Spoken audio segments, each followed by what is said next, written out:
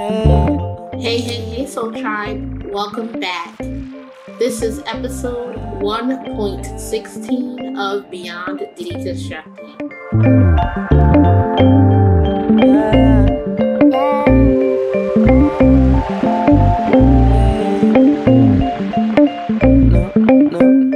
I am your host, T. Jamaica Pogue, affectionately known as Deconstructing Neuro. Thank you guys so much for coming back to another episode of Beyond Deconstructing. I'm super excited for today's guest, Tori Anderson. And I'm sorry, I didn't even ask if I should say your whole name or not, but I kind of just name dropped you. So, Tori, I'm going to turn it over to you to introduce yourself and let everyone know who you are. Cool. No, it's fine. Tori Anderson. I actually I never really identified with my name. I never really connected with it. And then I was ski touring with someone. We were talking about names because there's some epic names out there. And I have emotional reactions to words. And he was like, your name sounds like a pro athlete's name, like Tori Anderson. I was like, oh, I've never thought about it being received that way. Okay, cool. Which was funny. And I was like, I always thought my last name is the next most generic last name to Smith, classic white person last name. So I was like, well, that's fine. My name is Tori Anderson. I am a 29-year-old female presenting non-binary person who found out that they were autistic at 28 years old, which was pretty wild. I just got my clinical diagnosis actually a couple weeks ago, was self-diagnosed up until then. And I accidentally blew up on TikTok exploring autism. I also have a degree in marketing, a bachelor's degree in business with a major in marketing and a minor in entrepreneurship and innovation. So part of getting onto Twitter was to actually test some analytic and algorithm strategies that I had been assessing, and it worked. Accidentally. I now have 42,000 followers, which is weird. But yeah, outside of that, I'm a skier. I'm an activist and intersectional feminist in the outdoor industry. I accidentally created a feminist movement. It's called Womb Tang. It started out as a school project, and we had to create and manage a social media account, and it just kind of took off, and now we're pushing 10,000 followers, and we have factions all across North America with leaders, and we're hosting events, and we're looking at figuring out how to register part of our business as a nonprofit and building scholarships for marginalized groups and people that need barriers to be removed so they can access the outdoors, because even though you think the outdoors is inclusive and accessible, it's actually not. My passion for justice and, tackling hard topics and feminism. I couldn't change the world, but this is one area that I could change. So that's what I tried to use my degree to do. And I also have a podcast as well. It's called Big Stick Energy, the Undomesticated Outdoor Podcast. And we have heaps of conversations. And I've been opening up about my autistic journey on there a bit more as well. So if you're interested in feminism, sociopolitical issues, and if you're interested in the outdoors and stuff, it's check it out. That's me. Awesome sauce. Well, lots and loads of stuff that we're definitely going to be touching on, especially Womb Tang. I love that name. It's it's been a bit of a journey with that name, because it wasn't I didn't mean for this to turn into anything. And it's definitely a play on words of Wu-Tang. So then there's cultural appropriation, and then also to be inclusive and intersectional. Not everybody who identifies as a woman has a womb. So it's we've really had to work on some branding things there as we've unexpectedly and rapidly grown. But it's, I don't know. People seem to really identify with it and bond with it. And it's meant to be unapologetic, disruptive, and kind of sassy, show up as you are and don't let the industry tell you who you should be. Yes, I love that so much. We're going to dive a little bit deeper into that, but I would love if you could share with my audience a little bit more, because I love the unique journeys that autistic people go through to understand themselves as autistic people in this world that is set up by and for allistic neurotypical people. If you could just share your journey with understanding your autism and kind of what it's been like with unmasking. Yeah, it's interesting, like getting the clinical diagnosis. I feel really angry, I guess. Like validated, but I'm processing a lot of anger, just that the amount of like gaslighting and abuse that I've experienced my whole life. And just that like I didn't just need to like try harder, or I wasn't lazy, or I wasn't selfish. It was just like, no, I'm disabled and I'm autistic, and nobody caught it. I didn't have supports. Created a lot of trauma in my life, and just kind of processing that and dealing with the anger that the system kind of failed me, and it's failed so many others. And also processing like getting to know myself for the first time in my life as well. So yeah, I don't know. It's interesting. I'm having a harder time talking about it now with the clinical diagnosis than when I was self-diagnosed. When I was self-diagnosed, I would info dump to everybody and anybody. And I don't know why that changed all of a sudden. But yeah, my journey finding out I was autistic, I've been trying to figure out why I'm different since I was in grade 1. I never really connected with other kids the way that I would watch like my sister play with friends. And I spent a lot of time by myself. I loved fantasy. I had like these in-depth fantasy worlds I would live in. And I loved animals, and my special interests were like anime and lizards. I actually just got a lizard again. His name's Norman. He's Euromastics and I love him.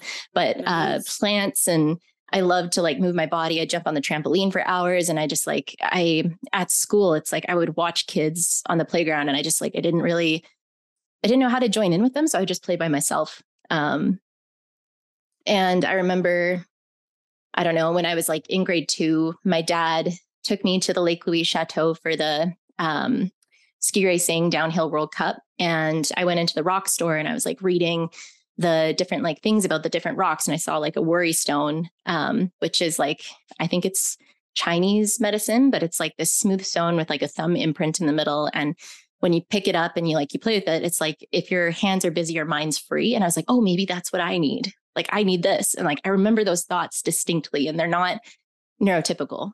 It's like, I don't know, there's a lot of different things from growing up that just didn't really check out. Like, I didn't really know how to socialize and interact with people. I would study people.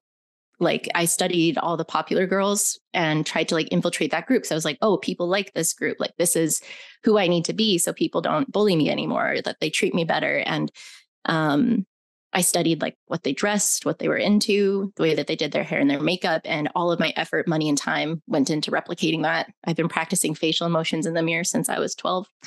I have like multiple different smiles that I've gone through. I've even like practiced walking in front of a camera to try and fix my gait and the way that I would walk. So like, I couldn't walk in a straight line to save my life. And I don't naturally swing my arms. I hold them crossing my chest or in my pockets, or I have to be holding something. And my grandma used to make fun of me for doing that and would tell me I would fall on my face. And yeah, I don't know. My childhood just didn't really make sense. And then high school was severely traumatic.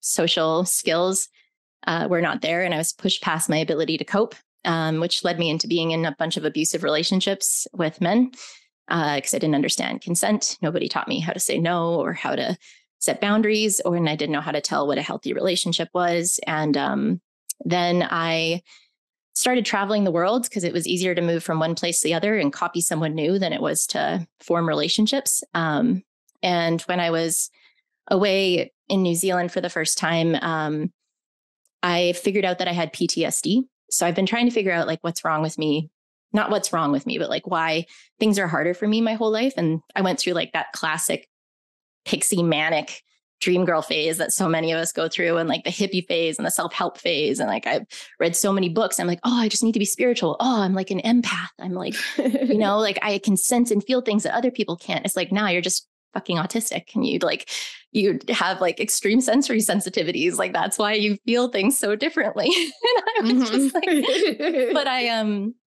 went through all that stuff and then realized I had PTSD because getting into new relationships, for the first time, I was dating this really healthy guy. And during the breakup, I had all of these feelings come up. I didn't know what they were. And I was reacting irrationally, and I would react to having like sex with people. And I was like, oh, I need to go to therapy. And so then started going to therapy when I started university, and I got diagnosed with complex PTSD and generalized anxiety disorder. I was diagnosed with ADHD when I was I think my dad says they thought I had ADHD in like grade 2, but they were against medication, and my dad didn't believe in ADHD at the time. And so like I went and got medication and saw a doctor when I was 16 because I was legally allowed to without my parents. But yeah, like the PTSD, the anxiety, like when my triggers started to lessen and I started to process some of the trauma, it didn't really answer everything. And then the autistic traits started to seep forward.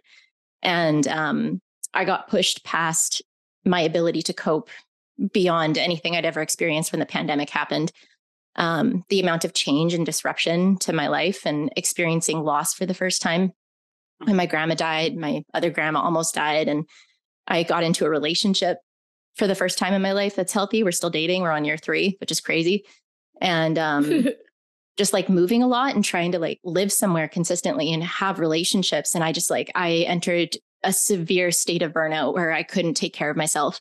I had to take I grades, like incomplete grades in all of my classes in my final semester of school. I had to quit my job. I couldn't feed myself. I couldn't shower. I couldn't work. If anything went wrong, like if I was like cutting food and I like dropped something on the floor, if like I spilled something, because I run out of coordination. That's what I call it when I get overwhelmed. Like it would cause an instant meltdown. And I just like, I couldn't exist. It was so hard. And I went to see my doctor and she was like, oh, you're depressed. We'll give you like antidepressants. And I was like, I don't think I'm depressed. Like I've read about depression and like, this isn't depression. This isn't that. It was like an inability to function. And then I got onto TikTok before I made my account primarily about my autistic journey. And I started to see content from creators like you. And I was just like, no, like there's no way I'm autistic. Like there's no way. Because the only thing I knew about autism was stereotypes in the media. And I had very internalized ableism about myself. And I then started to research it more and found out that there's a high number of autistic, like AFAB people that have experiences with sexual assault and practicing facial emotions and how they mask and what they do. And I was just like, oh my fucking God. I was like, is this it? And I remember I spent like 10 hours researching, like went so deep on it one day. And my roommate came home at the time and I looked at her and I was like, do you think I could be autistic? She was like, oh my fucking God, yes. She was like, why didn't I see it? That's it. That's it. And I was just like, oh no. And then I like, not, oh no, but I was just like, oh my God. And then it was just this spiral of like researching and unpacking and like the classic, like, you know, ebb and flow of like, oh, I'm autistic. It's like, there's no way I could be autistic. It's like, maybe I'm autistic. And then you get to the point where you're like, I'm autistic as fuck. It just, everything makes sense. And in like the year before getting my formal diagnosis, continuing to like research and unmask and testing accommodations that I've never given myself before that I didn't know could help. Like my anxiety is lower. I actually have healthy relationships for the first time in my life because I feel like they know me and not the mask. I have a job where I'm openly able to communicate if I'm having a meltdown or if I can't cope. They don't judge me for the way that I communicate. I've gotten yelled at in previous jobs for the way that I communicate. I didn't understand why. And it was like, I've never had this level of like understanding or space to show up as I am. And it's daunting to still try to figure everything else out because there's not a lot of supports for autistic adults. But at the same time, it's just like, I actually like who I am for the first time in my life because I'm not trying to be something that I'm not. So that's kind of how late diagnosis feels and late self-discovery feels when you find out you're on the spectrum after 28 years of abuse. Yeah. Wow. Well, thank you so much for sharing your journey and your candor. There's so many things in there that I relate to, obviously being a a feminine presenting woman myself, being late diagnosed. I wasn't diagnosed I'm still self-diagnosed. I haven't gotten a formal diagnosis. And I've ebbed and flowed. I've gone back and forth with whether or not I'm going to get a formal diagnosis. I'm more than not for me right now because it just doesn't make sense for my life. And I actually kind of wanted to circle back around to that because you brought up a point that you feel like you were able to talk about your journey a little bit more before you received the formal diagnosis. And I just wanted to ask, like, do you think that could have anything to do with a validation, without having the formal diagnosis, people connecting with your story could have been a form of needed validation to know that you're not alone. But now that you have the formal diagnosis, I don't know, do you feel like maybe there's no longer a need to maybe reaffirm so much because you have that affirmation? I don't know. That's a good question. To be honest, the time that I got my diagnosis was right before Christmas. Okay. So I finished my last interview. So it was 4 interviews. And I did a bunch of other tests. And then unfortunately, I wasn't able to get the final appointment with the doctor where she would go over the results and tell me over the report and look at what level of support I need and the different criteria and all that kind of stuff until after New Year's. And then going into Christmas, I have so much anxiety around Christmas and my job, and my boyfriend was on a 2-week trip, and I always get a little bit disrupted when he's gone because he's such a huge part of my daily routine now. And I just and then all the feelings, my last appointment with her, she was like, "You're really good at self-diagnosing yourself." And I was like, "Yep, that's the pattern recognition." And she was like, "But neurotypical people don't really research autism for a year." I was like, yeah. I was so, yeah, I don't know. I honestly,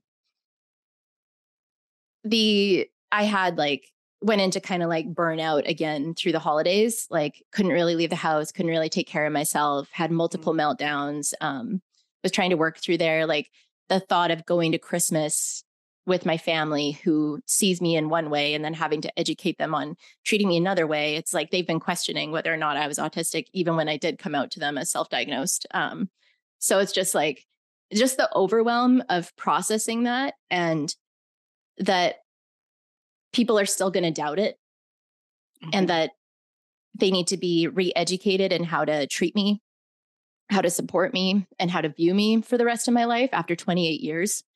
And that I can't get them to pick up a book or to read an article or to listen to a podcast. And just the overwhelm with that. I guess I don't know why I'm having a harder time talking about it. I guess I feel angry that it's my job to educate them when it feels like it's been my job to show up my entire life and nobody else has met me 50-50. So before that, it was just oh, this is a new thing. I'm passionate about it and I want to learn more about it and I'm learning about myself. But then with the clinical diagnosis, it's kind of and honestly, it feels fuck you. I'm done extending myself for other people. I don't want to educate them. I don't want to take my energy and my time to try and have hard conversations and have them doubt me and question what I need. It's I want them to take the initiative to learn about it. So I think it's just pure anger. It's just the validation, I think, has impacted it, but I've also been too busy with work to sit down and fully process it. But it's, I don't know. Does that kind of make sense? No, it makes complete sense. And I feel like that's a totally valid way to feel. It's weird because when you were saying that, it was kind of reminding me about some of the things that I'm going through right now, and part of the reason why I quit my job. So I went into extreme burnout in September. I literally could not go to work. The idea of going into the office and the amount of energy that it took to mask all day and be in that environment, I just couldn't. But I knew I could still do my job. So I just wanted to work from home that day. Because we did have a flexible schedule where it was 2 days out of the week we worked from home, 3 days out of the week in the office. But I kind of wanted an extra work from home day. And previously I had reached out to my manager and disclosed to her that I am autistic. and, let her know that like, hey, working in the office is very overwhelming to me. And I'm actually going to be looking into seeing if maybe I could just like, work from home, because like work from home all 5 days, because I get more work done there. I can control my environment. I don't have these extraneous, conversations and noises and people constantly coming up to me and interrupting me while I'm like trying to do a task and like all these things. And I explained all of this. And I got this sense that like they were going to understand if I needed a day or two to like work from home. But the very first time I tried to do that, I got hit with like, no, you can't have any extra time. If you work from home today, you got to swap it for one of your other work from home days. And that like literally sent me over the edge, and I flipped out. And I literally just called out for the rest of the day. I was like, you know what? Well, you know what? I'm just going to use a sick day today then. And then the next day I woke up and I couldn't get out of bed, and I just used another sick day. And at that point I was like, you know what? I need time. I need actual time. Fast forward, I decided to go on FMLA because they were not, at all willing to work with me, like without any kind of formal diagnosis. And so I was like, all right, well, let me try to work on it. That was the only reason why I started to pursue a formal diagnosis.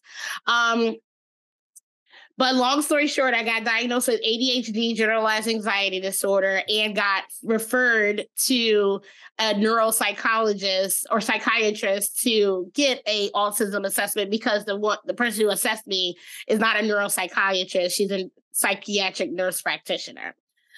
So she really strongly believes that I should work from home. So she filled out my ADA paperwork saying that the accommodation that I should have is to work from home. But before I could send it in, I get a very threatening email from my job saying that your short-term disability claim was denied, and the only thing that you can use is the ADA, and the accommodation is more time off.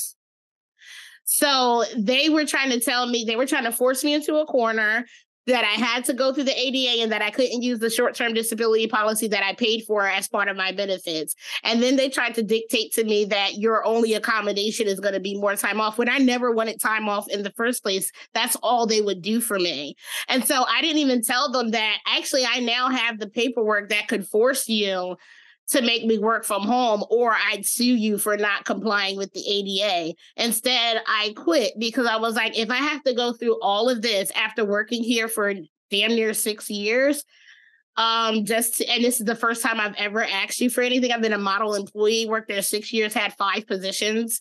Never asked for anything, was like the model team player. And just to realize how much I had to go through just for them to not believe me and not care, I was like, I'm not even gonna stay. Even though why would I want to stay somewhere when I have to force you to believe and give me the accommodation that would really just like keep me sane, happy, and healthy, and the productive employee that you loved, quote unquote, for 5.5 years.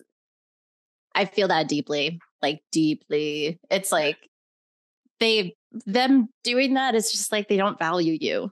The fact that you worked there for 6 years. Also, my personal feelings about asking to work from home after the pandemic, and if an employer says no, it's like, I swear a lot, shut the fuck up. Like, you literally did this when there was a crisis. You know that we can be productive. Like, you do not need to come into the office. Yeah. My theory is, and I have like really no love. There's no real love left for corporate America at all. But my theory is, because of the hierarchical system, people who like place their value in their job title, they're usually the people who get those higher up positions, right? And they don't really have much value outside of the workplace.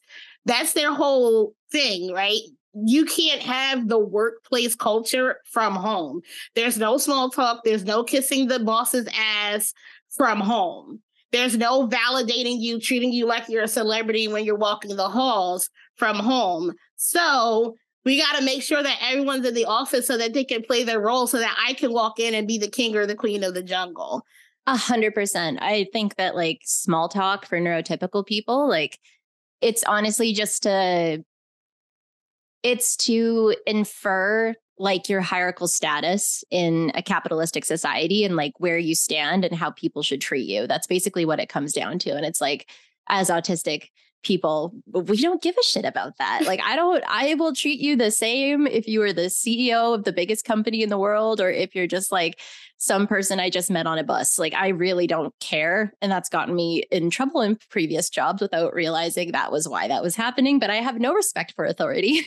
I don't care about institutions. I think that I don't like, and I've been like that my whole life. I was a nightmare for my mother when I was like, I think I might have have a PDA profile, to be honest.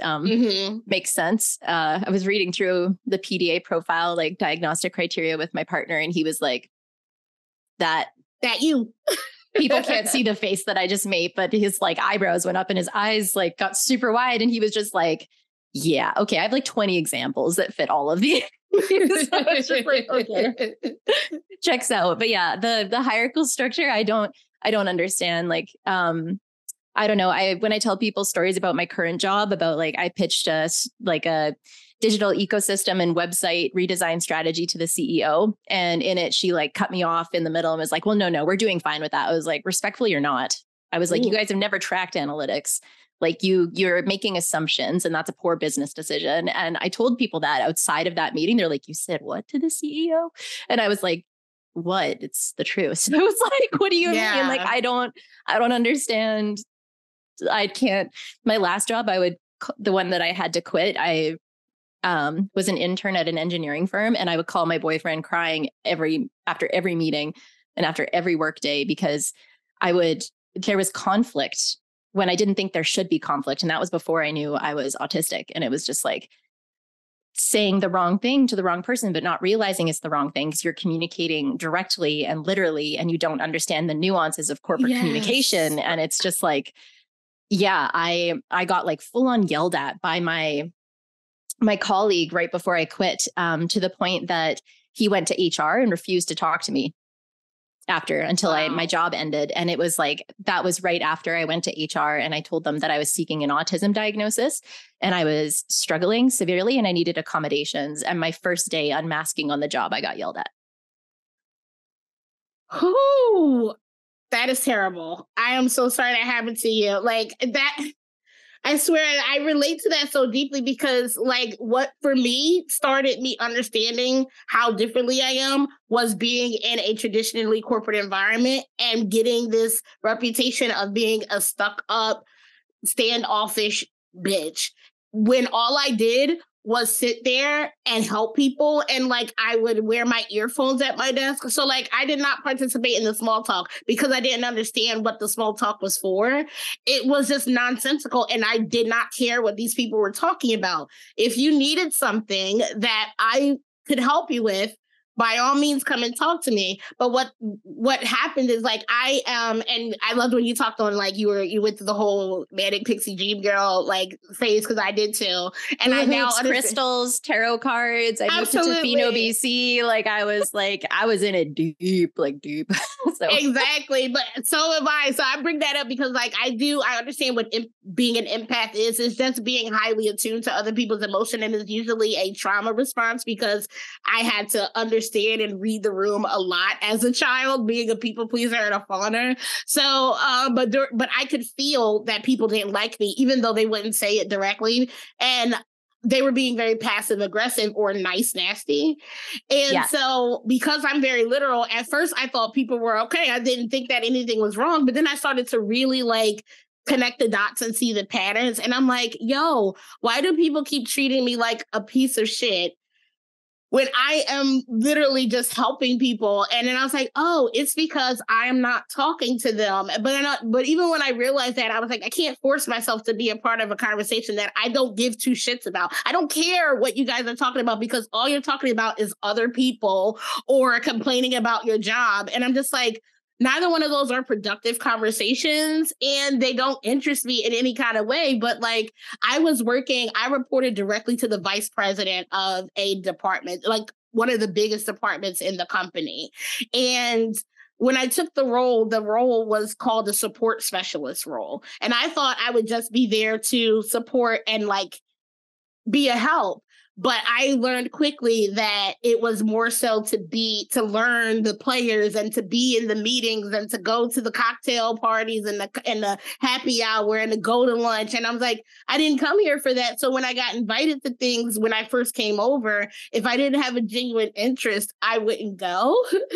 And then I think that, and I wound up deconstructing and realized, oh, okay, so this is where it started. My bad reputation started from the beginning because I was just honest and thinking that people were just giving these genuine invitations as opposed to playing the game and like inviting me out so that they can suss me out and like, you know, see where they should place me in the hierarchy and how they should treat me and all that bullshit.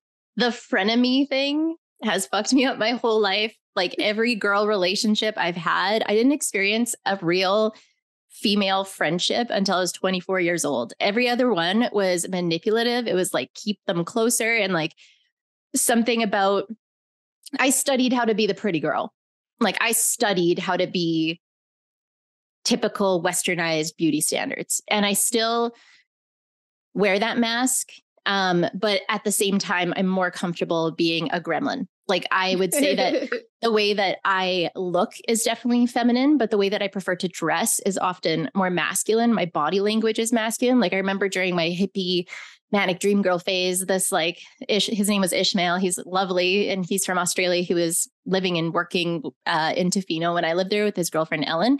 He was like, Tori, you have like feminine, masculine, and childlike energy. Like, it's really cool. And I was like, oh no, that's just autistic. Like, and like, the frenemy thing. I just like these girls would like, I have an impressive resume of things that I'm good at, like athleticism, skiing. I'm a musician. Like I made jewelry and sold it at markets. Like I always figured out what was the cool thing to be doing in the new place that I lived. And I would master that. It was part of my mask and I was good at it because it was like, I think it was like a percentage of people on the spectrum, especially like AFAB people tend to have special interest in people. So I studied people. And like, I got really good at it. So people be like, oh, a cool new girl. Like she's pretty. She dresses this way. She fits in. But then like they wanted the mask or they wanted what I was good at on paper, the way that I presented, but they didn't actually like who I was as a person.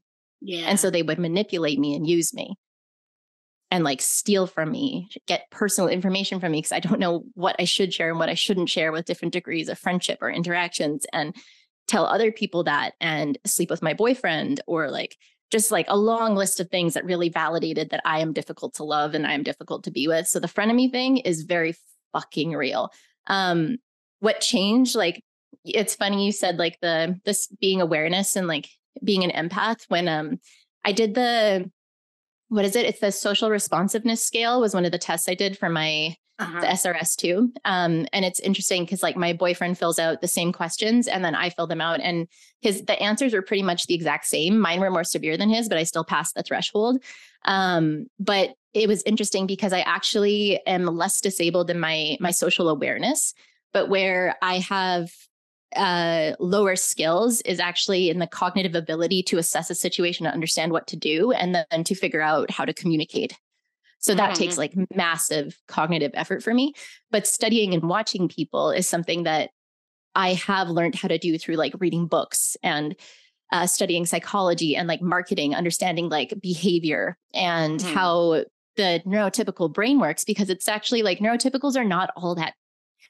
It makes me so mad because they think they're all these unique individuals, but they're really not. And they don't understand how the environment and like associations and myelinating pathways in your brain creates these behavioral responses and ideologies, biases, like perspectives, like personality traits, like the whole like fanaticism of language and how that implements like culture. And like, they don't understand that they're not that fucking unique and they're not that fucking special. Like, and I needed to understand why everything was so hard. So I studied people, but then I didn't have the same social awareness when I was a kid. It changed as I got older. So into like teenage years, when I actually started caring about socializing, because I really wanted to fit in, and into like adulthood, when I started to study it academically. But when I was a kid, it was the same thing. Like I have distinct memories of like going up to people and trying to have conversations and they would just stare at me. or everybody would laugh. And it's like, I didn't know how to enter a conversation. I didn't know how to carry a conversation. I didn't know how to have like a reciprocal conversation where I'd ask appropriate questions. I would just say what I thought I should say. Yeah. And I remember like, as I was trying to infiltrate the popular girls, like we were smoking shisha, man, addiction and substance abuse. And like, we can get into that with autism. I was that kid. That's self-medicating. To the T. But the like popular group, we were sitting and smoking shisha in my friend's basement. And they were all talking about girls at the school and like what they wore and like all of this drama. And I was sitting there and I was inside full anxiety, full panic. So I was trying to like listen to all the parts of the conversation and figure out what I should say. And then I finally figured out what I should say. And I said it and it was dead quiet. And I was so embarrassed. And I went to the bathroom and I just started pulling my hair and I was like having a full meltdown because I just said the wrong thing. And I just like studying people, like now as an adult, the jobs that I've had have taught me how to have the right body language, facial expressions, tone, and language to impress people with networking.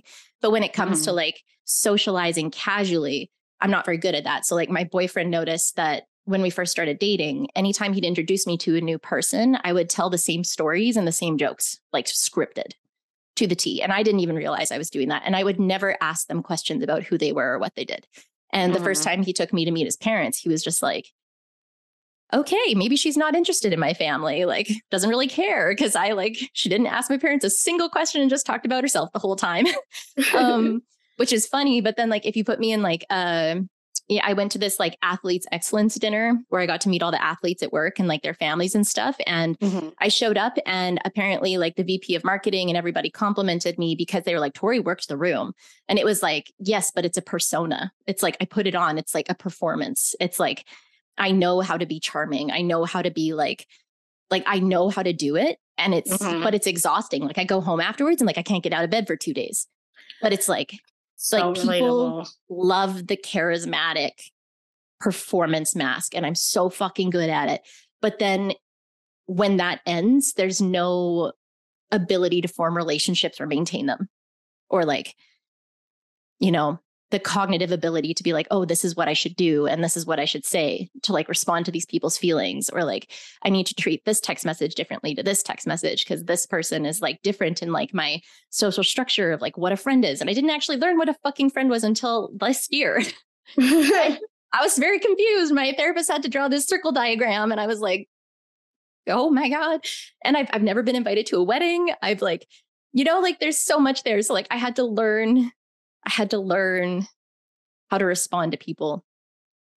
That's exhausting though. That's incredibly exhausting because I feel like the only reason why we need to do that is because most people take things so personally, like they read into your behavior what they want to read into it as opposed to just taking it at face value. And if everyone approached things at face value, kind of like, you know, if we could rely on direct communication and people's actions just matching their intentions, like how I feel like it is a lot of the times when I'm speaking and interacting with other autistic people, then we wouldn't have to mask because we wouldn't have to adapt to different people's interpretations of us. And like that's part of the reason why it became increasingly harder for me to work in an environment that I had thrived in. Like, I mean, thrived in that environment for 5 years. But once I could no longer mask and I started losing my ability to like mask on a consistent basis,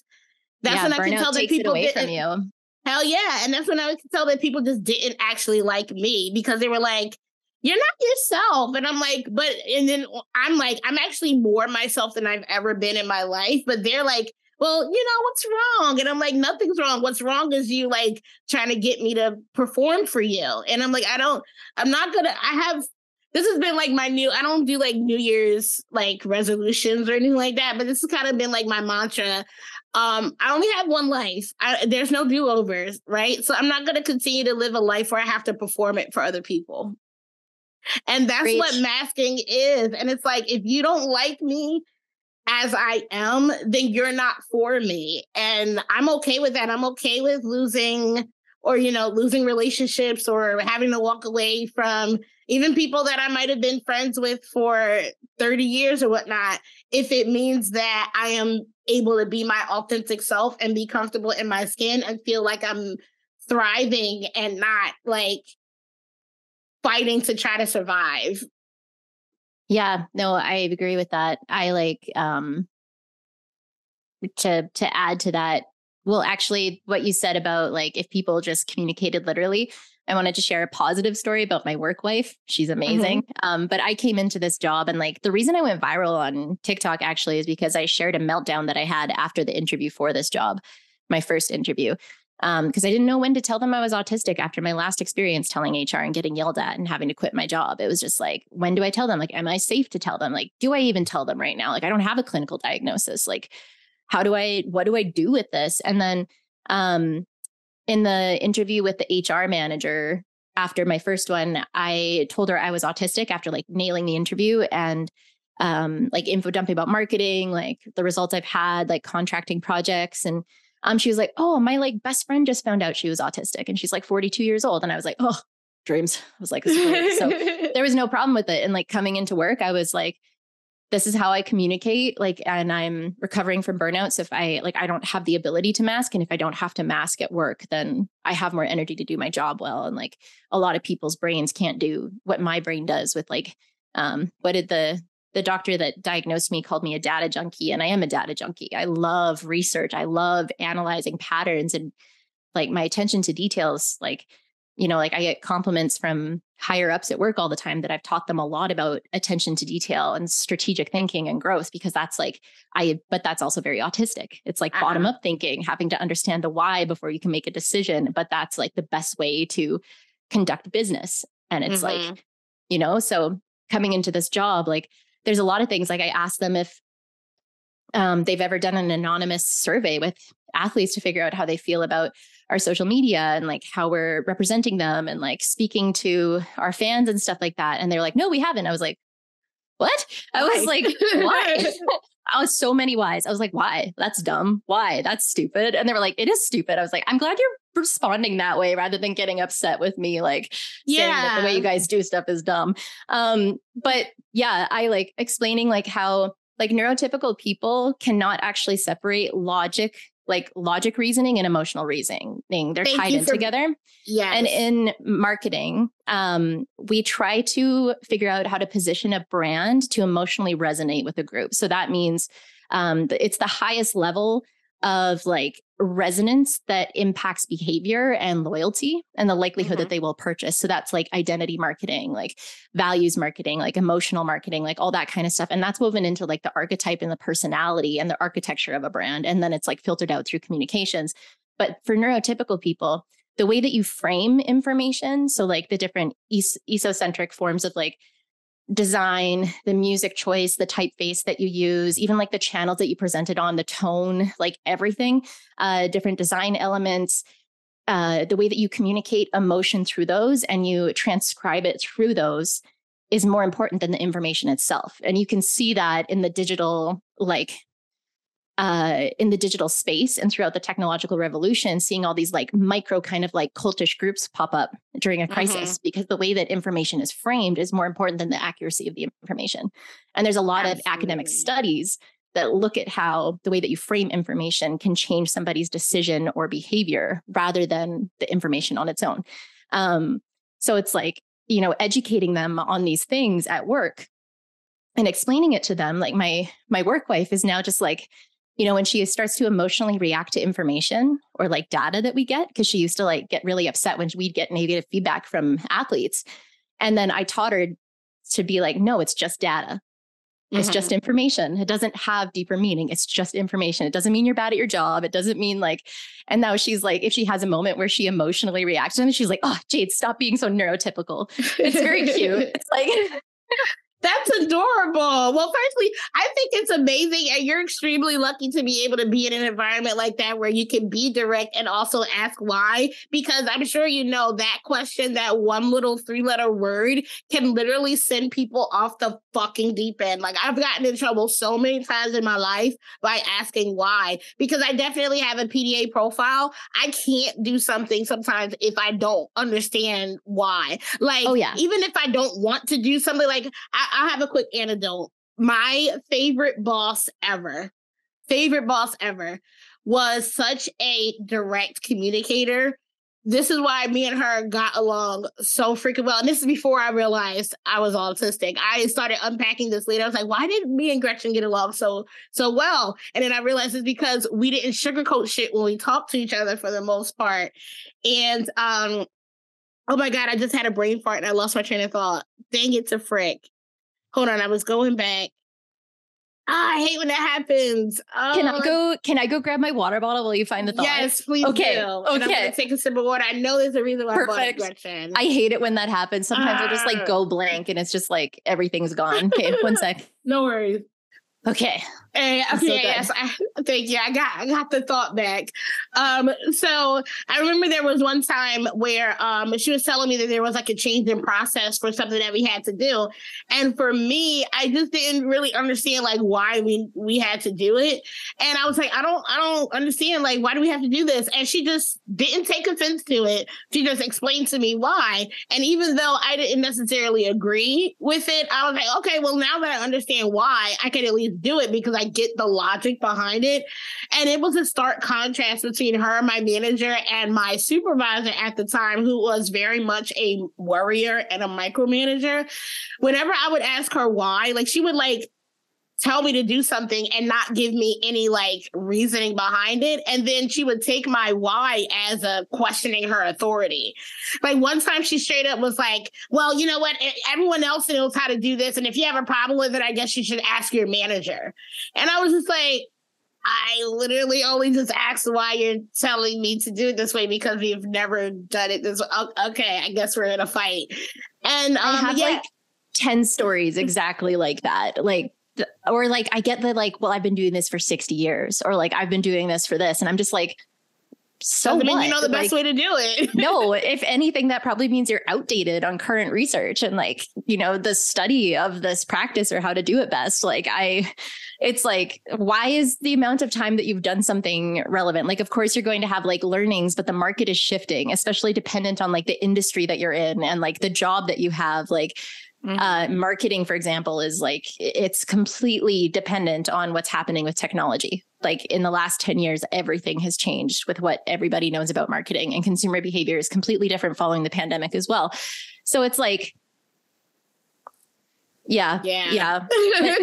having an environment where like my unique skills are valued it's like, my job is absolutely exhausting. But it's also like, I don't want to leave because I've never been this accepted or like appreciated at a job before, to show up as like my autistic self, or like, you know, to say like sassy, blunt things and it's okay. And everybody laughs and it's like not that big of a deal. And it's like, I don't know, it is like very important. But I also think it was the perfect storm because it's a nonprofit organization that manages like our Canadian ski teams. So I'm working in like sport marketing and like sport media basically, but because it's a nonprofit and like with like their capacity issues, they've never had somebody come in and ask why.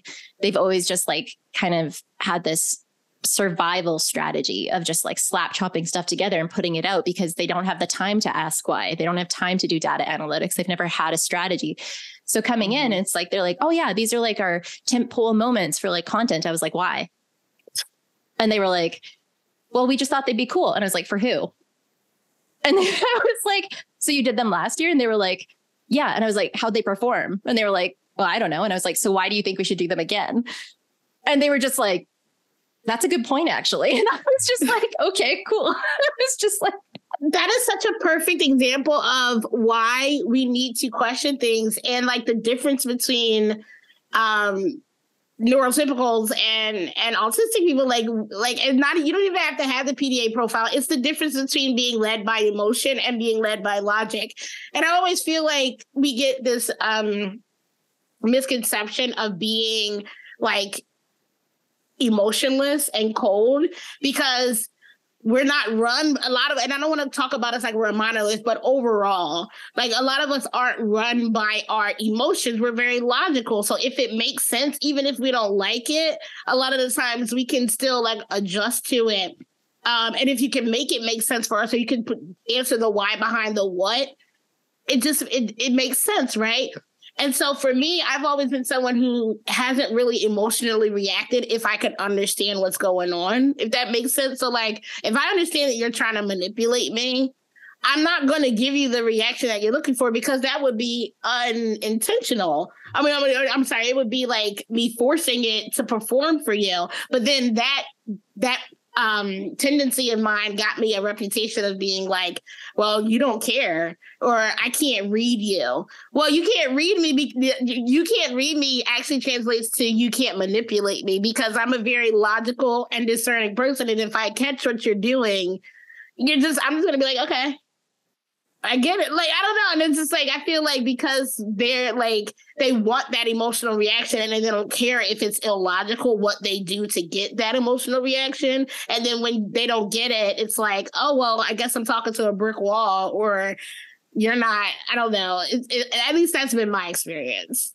100%. And one of my biggest challenges is responding appropriately to an emotional response. So it's like, you know, like my little sister, for example, before we found out I was autistic, we got into so many fights. I remember throughout our entire lives where she would be like, you're so selfish, you're a narcissist, like all you care about is yourself. And when I was found out I was autistic and understood like the different types of empathy and like analyzing like the way that I show empathy, and maybe where like I struggle with some of those aspects of like communication and relationship forming and like all that kind of stuff, I called her, told her like I could be autistic. And I found out all this interesting stuff about like the way that we process those cues, and like communicating is different. And I was like, when you called me a narcissist and selfish, were you trying to tell me that you felt I was unempathetic towards you?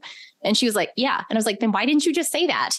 I was like, why could, like, I like when she called me a narcissist, I like went and Googled and like researched the diagnostic criteria and like watched like hours and hours of stuff trying to figure it out. I was like, I don't think I'm a narcissist. Like, I don't understand what's going on. But it was like, you know, like understanding that. And now she knows that the way that I respond to emotional reactions from people is just different. It's not bad.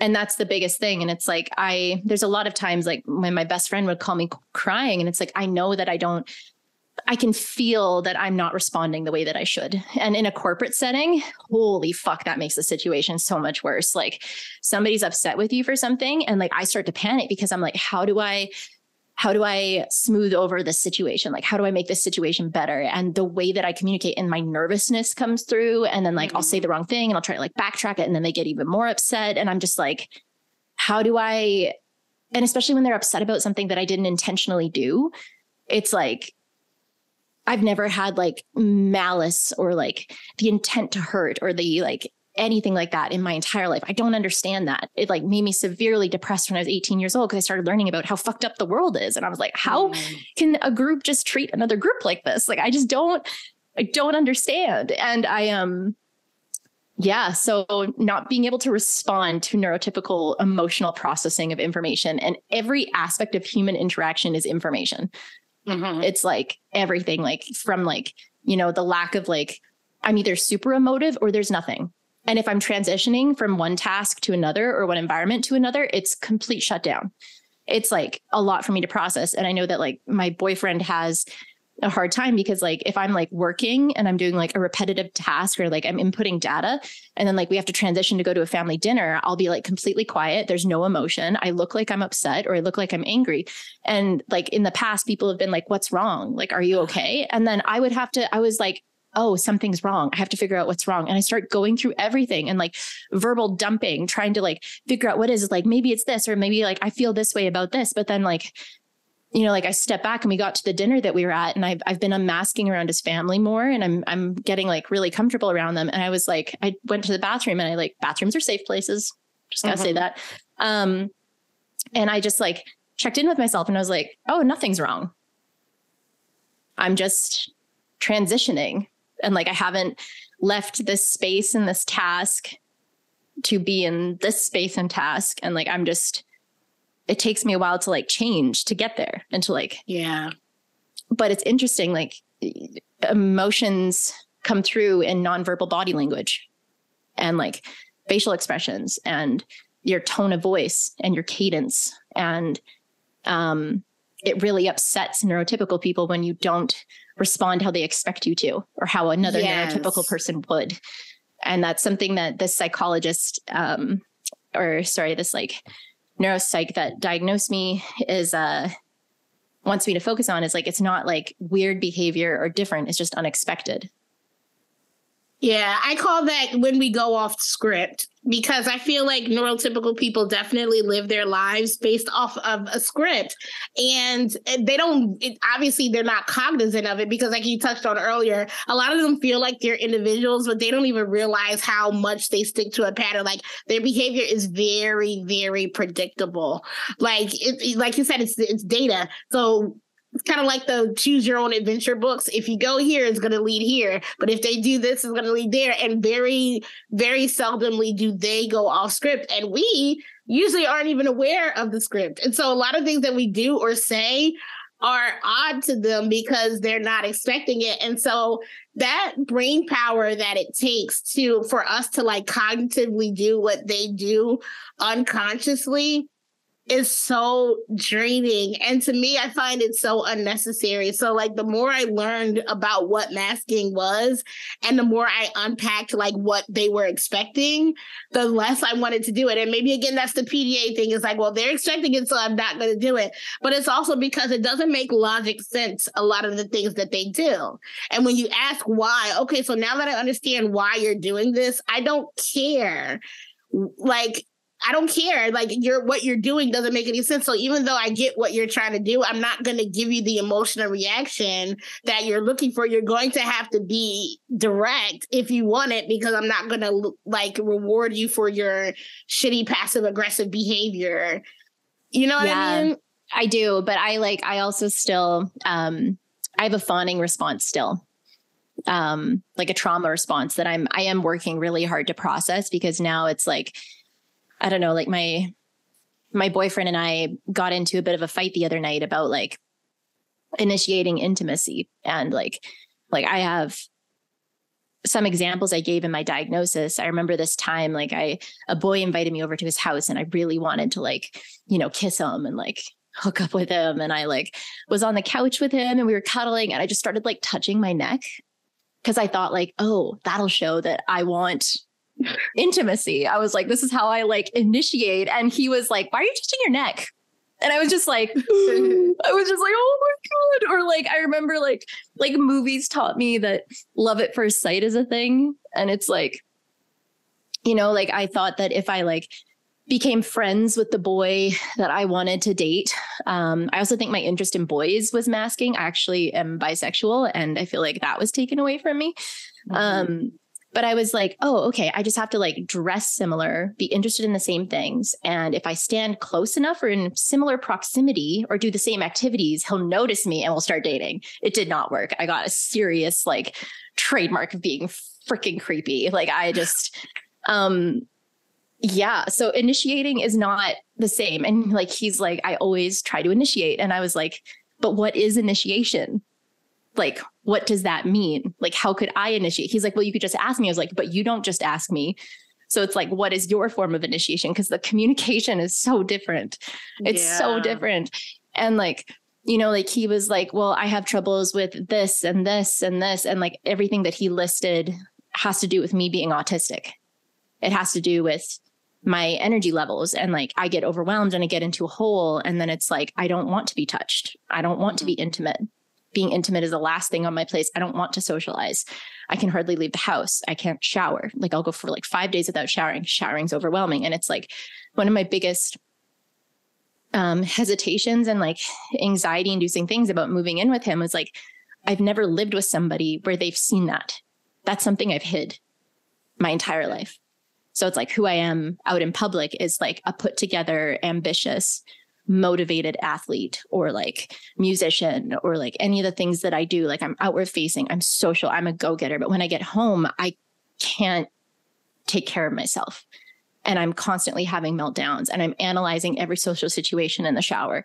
And like, people don't see that. So for somebody to fully see that, to like fully see me and accept it, it's like, you know, it's hard. And now that I know those things are the things that he's upset about are me being autistic, my previous self and dating relationships, when people get upset with me for things I didn't even realize were a problem or like, then my fawning response would come out and it's like, no, it's like sacrifice this need that I have, or like say something to like put their needs first. And that's where like that codependency comes out. So like, I'm really trying to, now that I understand I have that response and I've worked on it in therapy and learned how to set boundaries better and like really develop my self-worth. It's like, okay, how do I take that and how do I apply it to an autistic lens? So like we were sitting there having this conversation and I was like, I'm kind of twofold here because like your feelings are valid, but at the same time, all the things that you're struggling with have to do with me being autistic.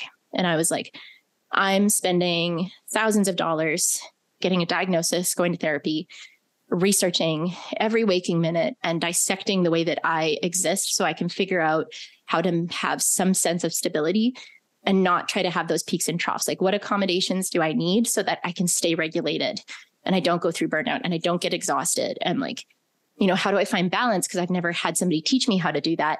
And I was like, the thing is that I'm not responsible for the way that you feel about those things. Like you're responsible for them. But these are lines I took from therapy.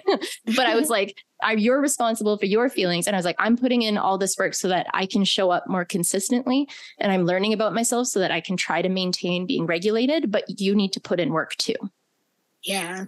You need to process your feelings about this. Like you need to like, you know, it can't just be on me because it's always on the disabled person. It's always on the disabled person to like, or like the marginalized person or the oppressed person to like shift and show up. It's not very often that those people have space created for them or that people process their feelings or their biases or like the connections and beliefs that they have about that person and what the behavior means. And it's always on the other person to show up and put in the work. And I was like, I'm not doing that anymore. Yeah. There has to be that reciprocity. Absolutely.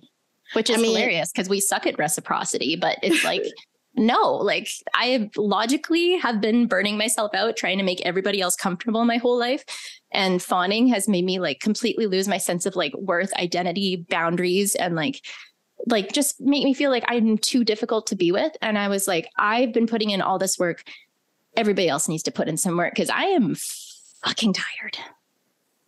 Amen. A freaking man. Oh my goodness. This actually, our conversation took a turn that I didn't think it was going to take. I took a couple notes because I wanted to make sure that we touched on a few things really quickly. You actually brought up, because I say this as an interlude because it's going to sound like I'm being a little schizophrenic and changing the topic.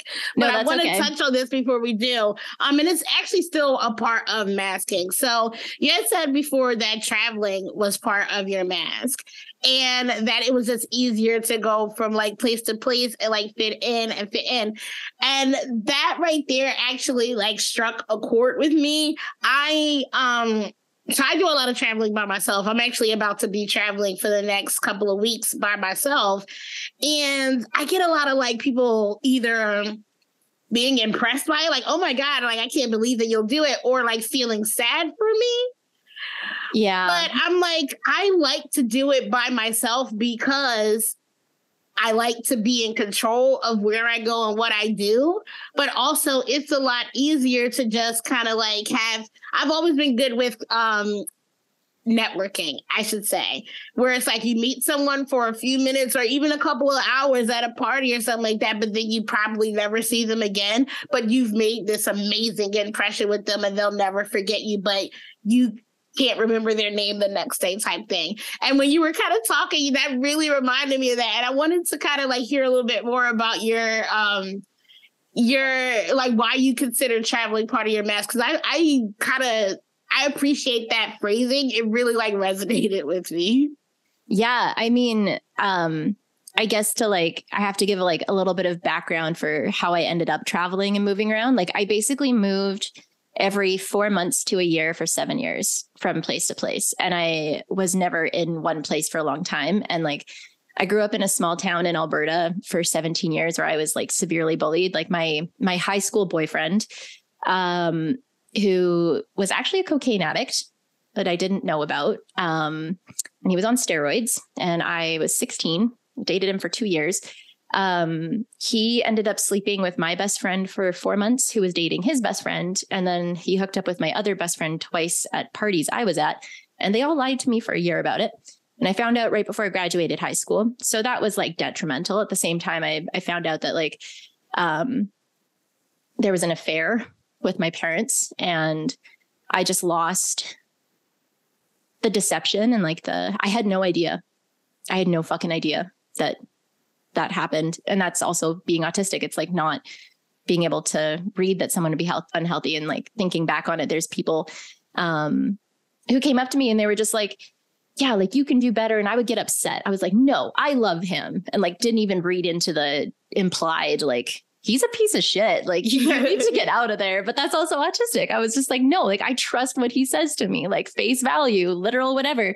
Anyways, I was so messed up after that my dad helped me get a job at a heli skiing company when I was 18 in BC. So I moved there at 18 years old. And it was so different being in a social environment that wasn't my small town that I grew up in. I was like, oh, I am attractive. People like me. And then like I started copying a girl and I was just like, oh, they like me even more. This is cool. And then like went back to my hometown and people did not like me at all. I was just like, this is so fucking weird. And I was like, I'm leaving again. So I went back to the heli skiing company again. And it was like kind of a similar pattern. But then going back to Calgary and telling people about like all the boys I hooked up with. Because I was like, oh, I am attractive. Like boys like me. Like, cool. Mm-hmm. But they didn't actually like me. They were just using me. And it was just like, and then like I got yelled at for that, or like telling friends about stuff that I did. And I was like, okay, well, I'm going to leave again. And then like I then decided to move to Tofino, which is like Canada's Hawaii, basically, but a lot colder and foggier. But it's like, I decided to move to Tofino, and like, that's where like that was like year 2 of like the hippie girl, like really came out to shine. And, I don't know, it was like every new place that I went, people were always interested in the new girl. They were like, who's this? And it's like, I never saw myself as conventionally pretty. And I really struggled with the way that I looked. I shaved my head for cancer in grade 6 and I was misgendered for like a year and like didn't really identify with femininity until that happened, because people treated me better when I was like very feminine presenting. And like, I figured out like, I wasn't like weird or awkward. I was like eccentric, or like the like quirky, weird, pretty girl if I like looked pretty. So like, you know, like moving to a new place, it was like, oh, like they're interested in the pretty new girl. Like learn how to fit in, copy somebody, figure out what everybody's interested in, to emulate those same interests, be able to talk about them. And it's just like, I all of a sudden had a lot of friends where I never really had friends. And it was like, but they weren't friends. They were just people that were interested in the idea of me, but they didn't actually like me. Yeah. But I didn't understand the difference, because I was autistic and I didn't know I was autistic. So in Tofino, I ended up in a relationship with my previous psychologist, thinks he's a sociopath, but he was 30 and I was 19. And I was assaulted multiple times. And it was a very emotionally, mentally, and physically abusive relationship. And he like groomed me and I was really fucked up. So when I left there, it was like,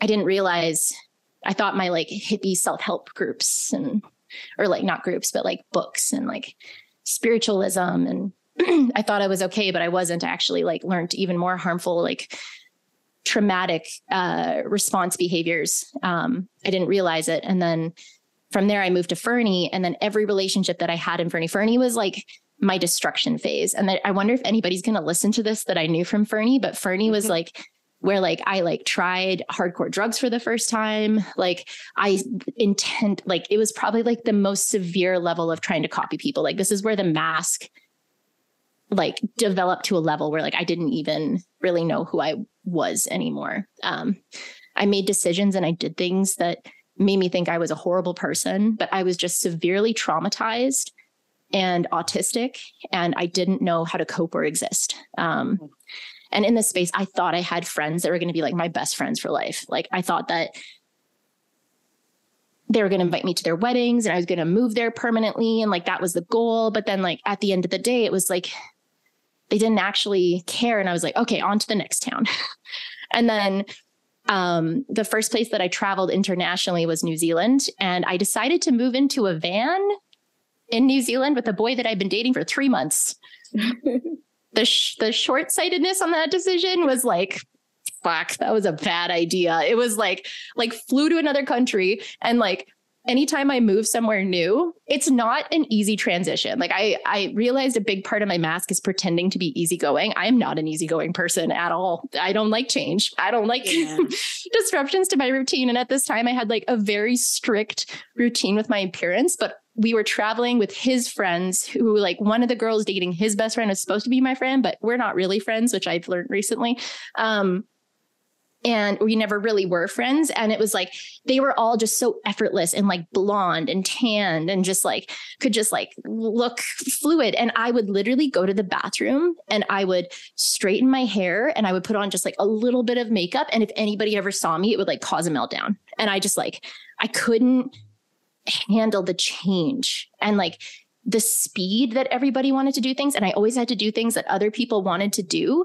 And like, I didn't know at the time that I was experiencing like severe distress because I was autistic, but they thought I was rude and I was like self-centered. And like, I like in the mornings, like I really struggle with mornings, and like getting up, it was like immediate socialization. It's like, no, like I need to like chill for a little bit. So like my boyfriend would get up and he would start cooking dinner. And then he got mad at me because it was like, you're lazy. You don't care about this relationship. Like, and I would stay in bed, or like they would go surfing and I would stay in. Like, you never had an ounce of alone time to regulate. It was being switched on all the time and I was exhausted. So I'd stay in the van by myself and rewatch my favorite show, which they thought was like selfish and weird. And like, I was just like everything. And then like we broke up and I moved to Wanaka, New Zealand. He went back to Canada. And then in Wanaka, New Zealand, that first season, it was like a similar pattern to Fernie, like had unhealthy behaviors with dating boys. And like, I thought I had like a addiction to intimacy, like a sex addiction for a little bit. And just like, again, like figured out who to copy, how to fit in. People were interested in the new girl. I'm a musician. I'm a skier. I'm into cool things. Like drunk Tori, like my drunk personality's name is Tornado. People like Tornado because when they're drunk, you don't have to be anything to be drunk with somebody else. That's something I learned in high school, is that like the stoners or like the kids that like to party, you don't need to be anybody as long as you want to party. Yeah. And so it's like, drunk Tori like speaks primarily in sound effects, like echolocalia or however you say it, loves to do stunts. That's like vestibular, whatever, like inputs, and like is just like super rowdy and like running around, and like people love that. So like I was always that. And it was interesting. And then like dating like different boys, and then dating this one like really, really good egg, like this one good boy where our relationship wasn't about sex primarily. It was like, I just like, that's where I realized I had PTSD because my reactions to the way that he treated me were not logical. Every other relationship was traumatic, so they were logical, but these ones were not. And that was like, holy fuck. So then moved to Japan, repeated bad behaviors, but again, found somebody to copy. I can tell you exactly who I copied every single place that I've lived, and it impacted my mask. And in every single one of these places, I thought I had real relationships because I thought people actually liked me for me and cared about me, but they didn't. They liked the mask because I copied it from somebody else, and there was no depth to my relationship. And I didn't know how to form in-depth relationships. And now that I'm living in Calgary and I've been in one place for the longest period of time since I graduated high school, I'm now 29 years old. I have like real relationships for the first time in my life. And now like I see all these people that were my friends on social media, and like they would never think to invite me to their wedding. And all of them are getting married. They would never think to reach out to catch up. They see me and Fernie and they don't come up and talk to me because my boyfriend has a place there now. And I just, traveling was my mask. I was the easygoing, nomad hippie girl or whatever, like, you know, specific stereotype I needed to be to fit into a space. And I was an expert chameleon. And I used the tools that I learned in sales and working at like 5-star resorts to learn how to network, get jobs. I don't know. It was interesting. Like people that did get to know me well there, it was like, yeah, like social media Tori is very different from real life Tori, or like, you know, work Tori is very different from home Tori, or like, you know, it was always like different. It was just like, I didn't realize I was trying to be who I needed to be. But traveling with other people was very traumatic for me. And like, I remember spending that much time, like the way that I would copy other girls with like the hair, the way that they dress, what they were interested in. Nobody ever caught it until I lived in a van. Because the other girl that I was traveling with, like picking up on how people say things and not realizing it, like echolokia. So like the way they pronounce certain words or the slang that they use. Or like starting to copy like how people dress. Like I was very uncomfortable in my clothes. I felt like I didn't fit in and I stood out. I don't like standing out. I like to fit in. I don't want people to notice that like I was different or weird. That's part of the mask. And so like she bought a pair of overalls and then like I bought a pair of overalls. And I remember we were hiking one day and I was like talking and I said things similar to how she said them. And she was like, stop fucking copying me. Like, stop fucking copying me. And I was like, I'm not copying you. And then like, we both got tattoos by the same people when we lived in Fernie. And she thought that I copied her tattoo because it was similar, but it was by the same artist with a similar style. And it was just like, she like tuned into it, but nobody else had at that point. And she got severely mad at me. And I was just like, my response to it was like, well, you're not that unique. Like, I didn't even realize I was doing it. That's part of the thing. It's like looking back on it now, I know that I was doing it. And there were times I did consciously do it, but this time I didn't. Like, this was like, honestly, just my nervous system being like, you feel uncomfortable, your anxiety's through the roof. Like, what do we do to fix this? And it was like falling back on previous behaviors. And, yeah, she picked up on it. And my response was like, you're not that unique. Lots of girls have overalls and have traditional tattoos. Like, wow.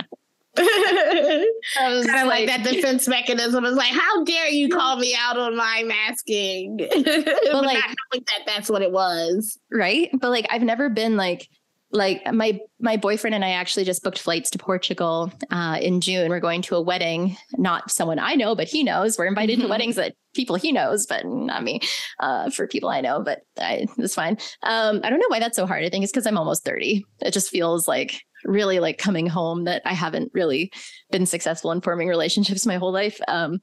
But I've never traveled with somebody like this before. It's always been by myself. And I have like a routine when I travel. I know exactly what seat and where I need to be in the plane to like feel comfortable. I have like a routine when I get to the airport, when I get onto the plane, I have like my sensory safety kit, which has like everything I need to make it through an overnight trip.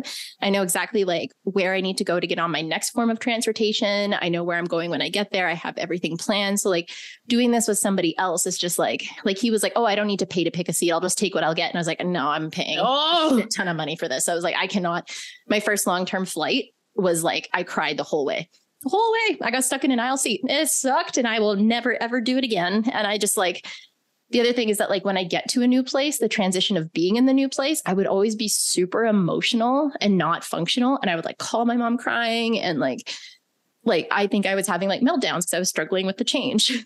But then like, I prefer like moving somewhere new because then I have the opportunity to get oriented. I've never just traveled somewhere as an adult with the purpose of spending a couple weeks there, if that makes sense. That's really hard, especially internationally, like within like BC and Alberta and Canada. Like I do heaps of ski trips and camping trips with that. Like that's different, but this is like going to a completely different country where I'm completely out of any comfort or normality. And I'm like, I don't know. I just like bought this Excel spreadsheet so that I can like autistically plan everything. And I'm like researching like the towns we're in and like, what's our bed and breakfast look like? And oh my God. When you say that, that's hilarious. I literally have 2 Excel spreadsheets right now because I leave next Tuesday for a 24-day trip where it's weird. I'm doing the opposite of what you just said. I'm going to a couple of different places in Europe by myself with the intention of only being there for a few days.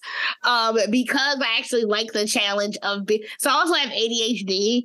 So like I love that. I love the novelty. So like when it comes to traveling, I don't it's so weird. Like, I need a routine, so I do things the same way when I get to different places, but I don't like staying in the same place for a long amount of time at all. So like right now, I actually have a spreadsheet with like literally all of my flight details. And so far, the first 2 stops, I literally have every day planned out. Okay, so I'm going to go to this place and this place and this place. And that's just so that like when I get there, I need a plan. But then like I actually plan in spontaneous time too, because I'm like, oh, what if I get there and I like meet somebody or I like find out about something cool? So I have to plan in time to be spontaneous. Yeah. But like, yeah, that's totally my whole thing. I have to have spreadsheets. I'm a planner. Yeah, I think that like totally resonates. Yeah, I think like my version of planning is just like I have ADHD and autism as well. And I always say like in my TikTok videos, it's like having a domestic fight. It's like the ADHD is like, let's move around all the furniture because you're understimulated and it makes you feel good. And then the autism the next day is like, everything's different. I can't find what I need. And you keep opening up the wrong cupboard or like looking for the wrong thing. And it's like low key meltdown. You're like, fuck. But Yes. But like with like planning things and the need for consistency, for me, it's like I have to plan them so that I have everything I could possibly need to be comfortable if a spontaneous situation arises. So like, do I have a change of clothes to adapt to like every possible weather situation that could possibly happen? Like, do I know where we're going and do I have an escape route if I have to be there? Like anytime I go into a new place, I always find where the bathroom is. That's like one of the first things that I do because it's an escape route.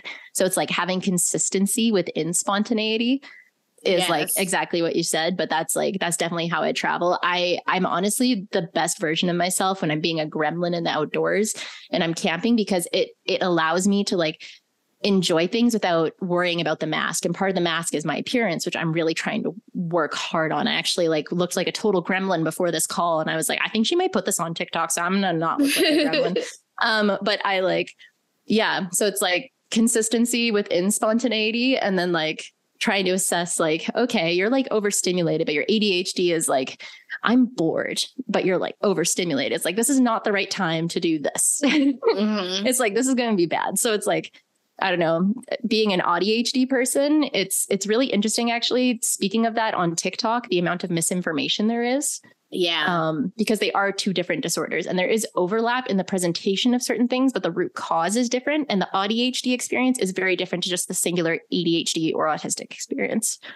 Absolutely. That is a great point. Yes, because I feel like a lot of content, especially when it comes to ADHD, it gets geared toward like, I don't want to say glamorizing it, but like cutesifying it. And it's like, yes, we don't want to like be all somber and like always only talk about what's bad about it. But if you only present it as like this cute little like thing that makes me quirky, it diminishes how it like debilitates people. And then it also doesn't, and then it also kind of takes away from the conversation when people who are ADHD say, oh, this is my ADHD and this is my autism. Because they're not the same thing. And the way you experience ADHD by just having ADHD is completely different from an ADHDer and vice versa also with like autism. But like, that's actually a good point that I wanted to bring up really quickly too, is like, so like, I don't know, like I appreciate these kind of conversations that we're having, right? We're talking about our lives and genuine things and how they present in our lives, as opposed to trying to curate and like basically mask. I feel like a lot of TikTok or like autistic TikTok is starting to become a performance. And I don't like that. I want to move away from it and continue to have like these really authentic conversations about what it genuinely is like to live as an autistic person. Yeah, I mean, I agree with that. When I watch other people's TikToks and they're doing like, you know, like the music and they're like, oh, this and this. And like, I think I have like one video that's utilizing a trend like that. But every time I try to do it, I just like get frustrated because I'm just like, well, I'm just going to like emotionally vomit and verbally vomit my experience. And people seem to really connect with that. So that's fine. But like, I don't really like, I don't know. It's funny, like the high energy, like autistic expression and my low energy autistic expression are like very different. It's like either monotone, no emotion, like monologues, like awkward cadence, tone, like rhythm of my voice, or it's like super emotive and just like, and I don't know if that's influenced by the ADHD or caffeine. I haven't really figured it out yet. but it's one or the other. A weird combination, maybe. It's a weird combination, yeah. But sorry, finish your thought on that.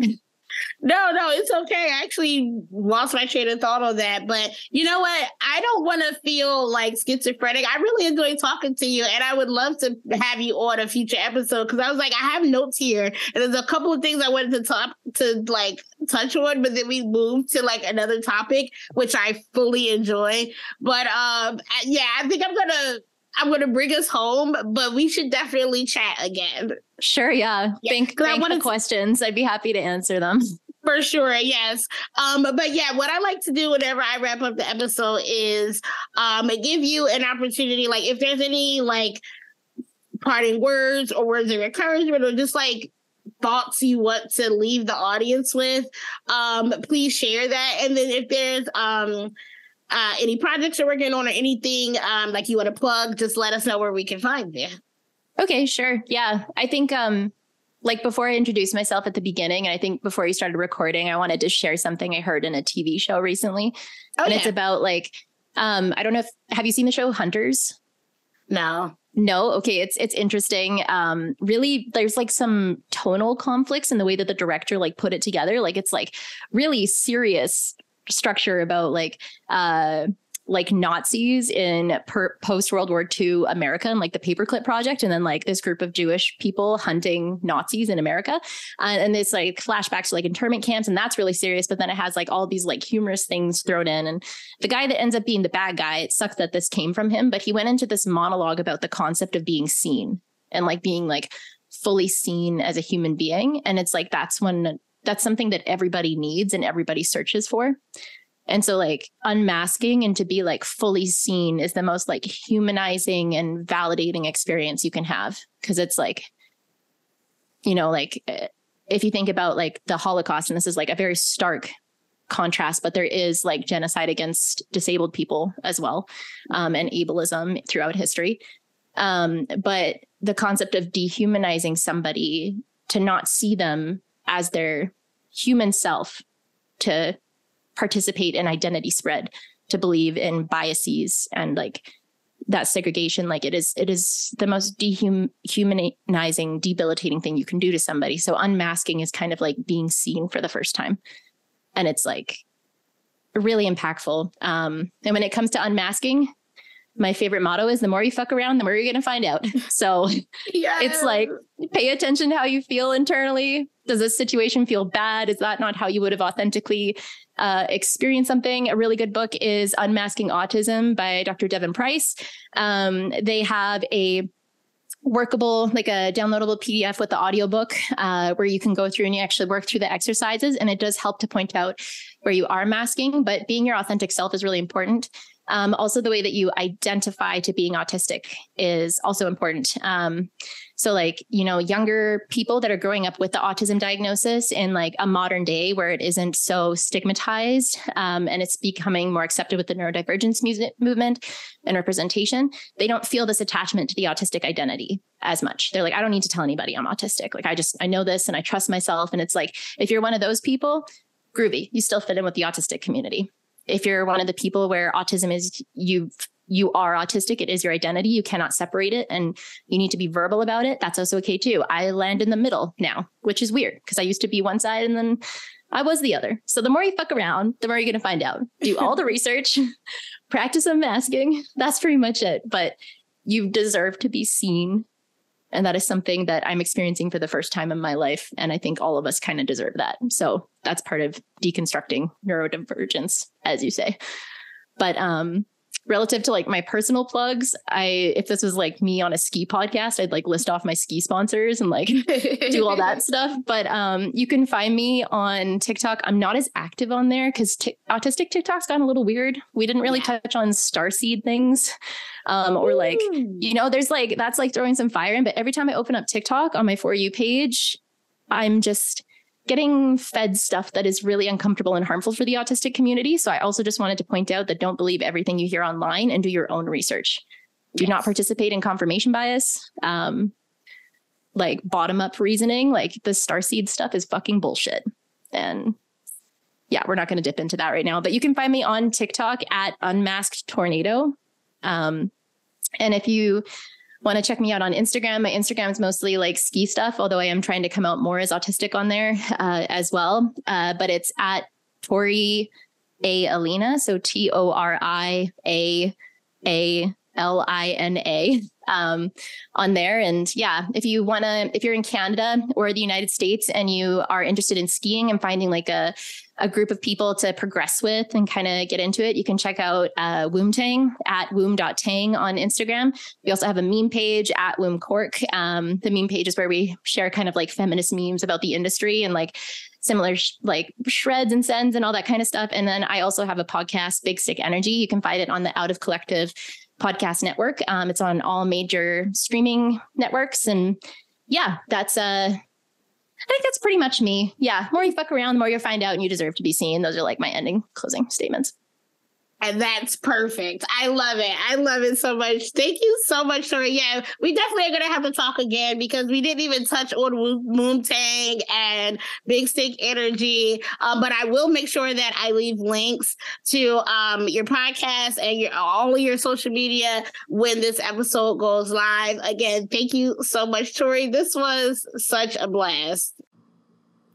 I want to thank you guys for stopping by and spending a little time with me today. Today is the season 1 finale, and I want to thank you guys so much for coming along with me on this journey.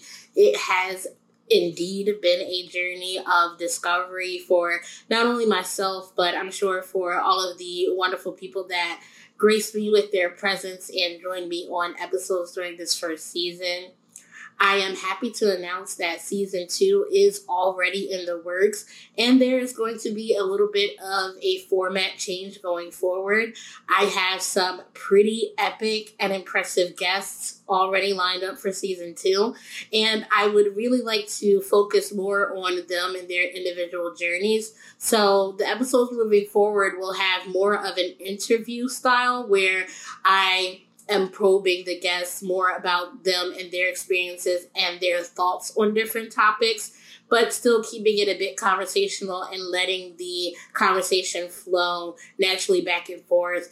But I do definitely want to make sure that I'm highlighting and giving the guests more of an opportunity to share their experiences and share their thoughts on specific topics. So going forward, you're going to hear a little bit of a difference in the structure, but the essence and the overall spirit of Beyond Deconstructing will remain the same.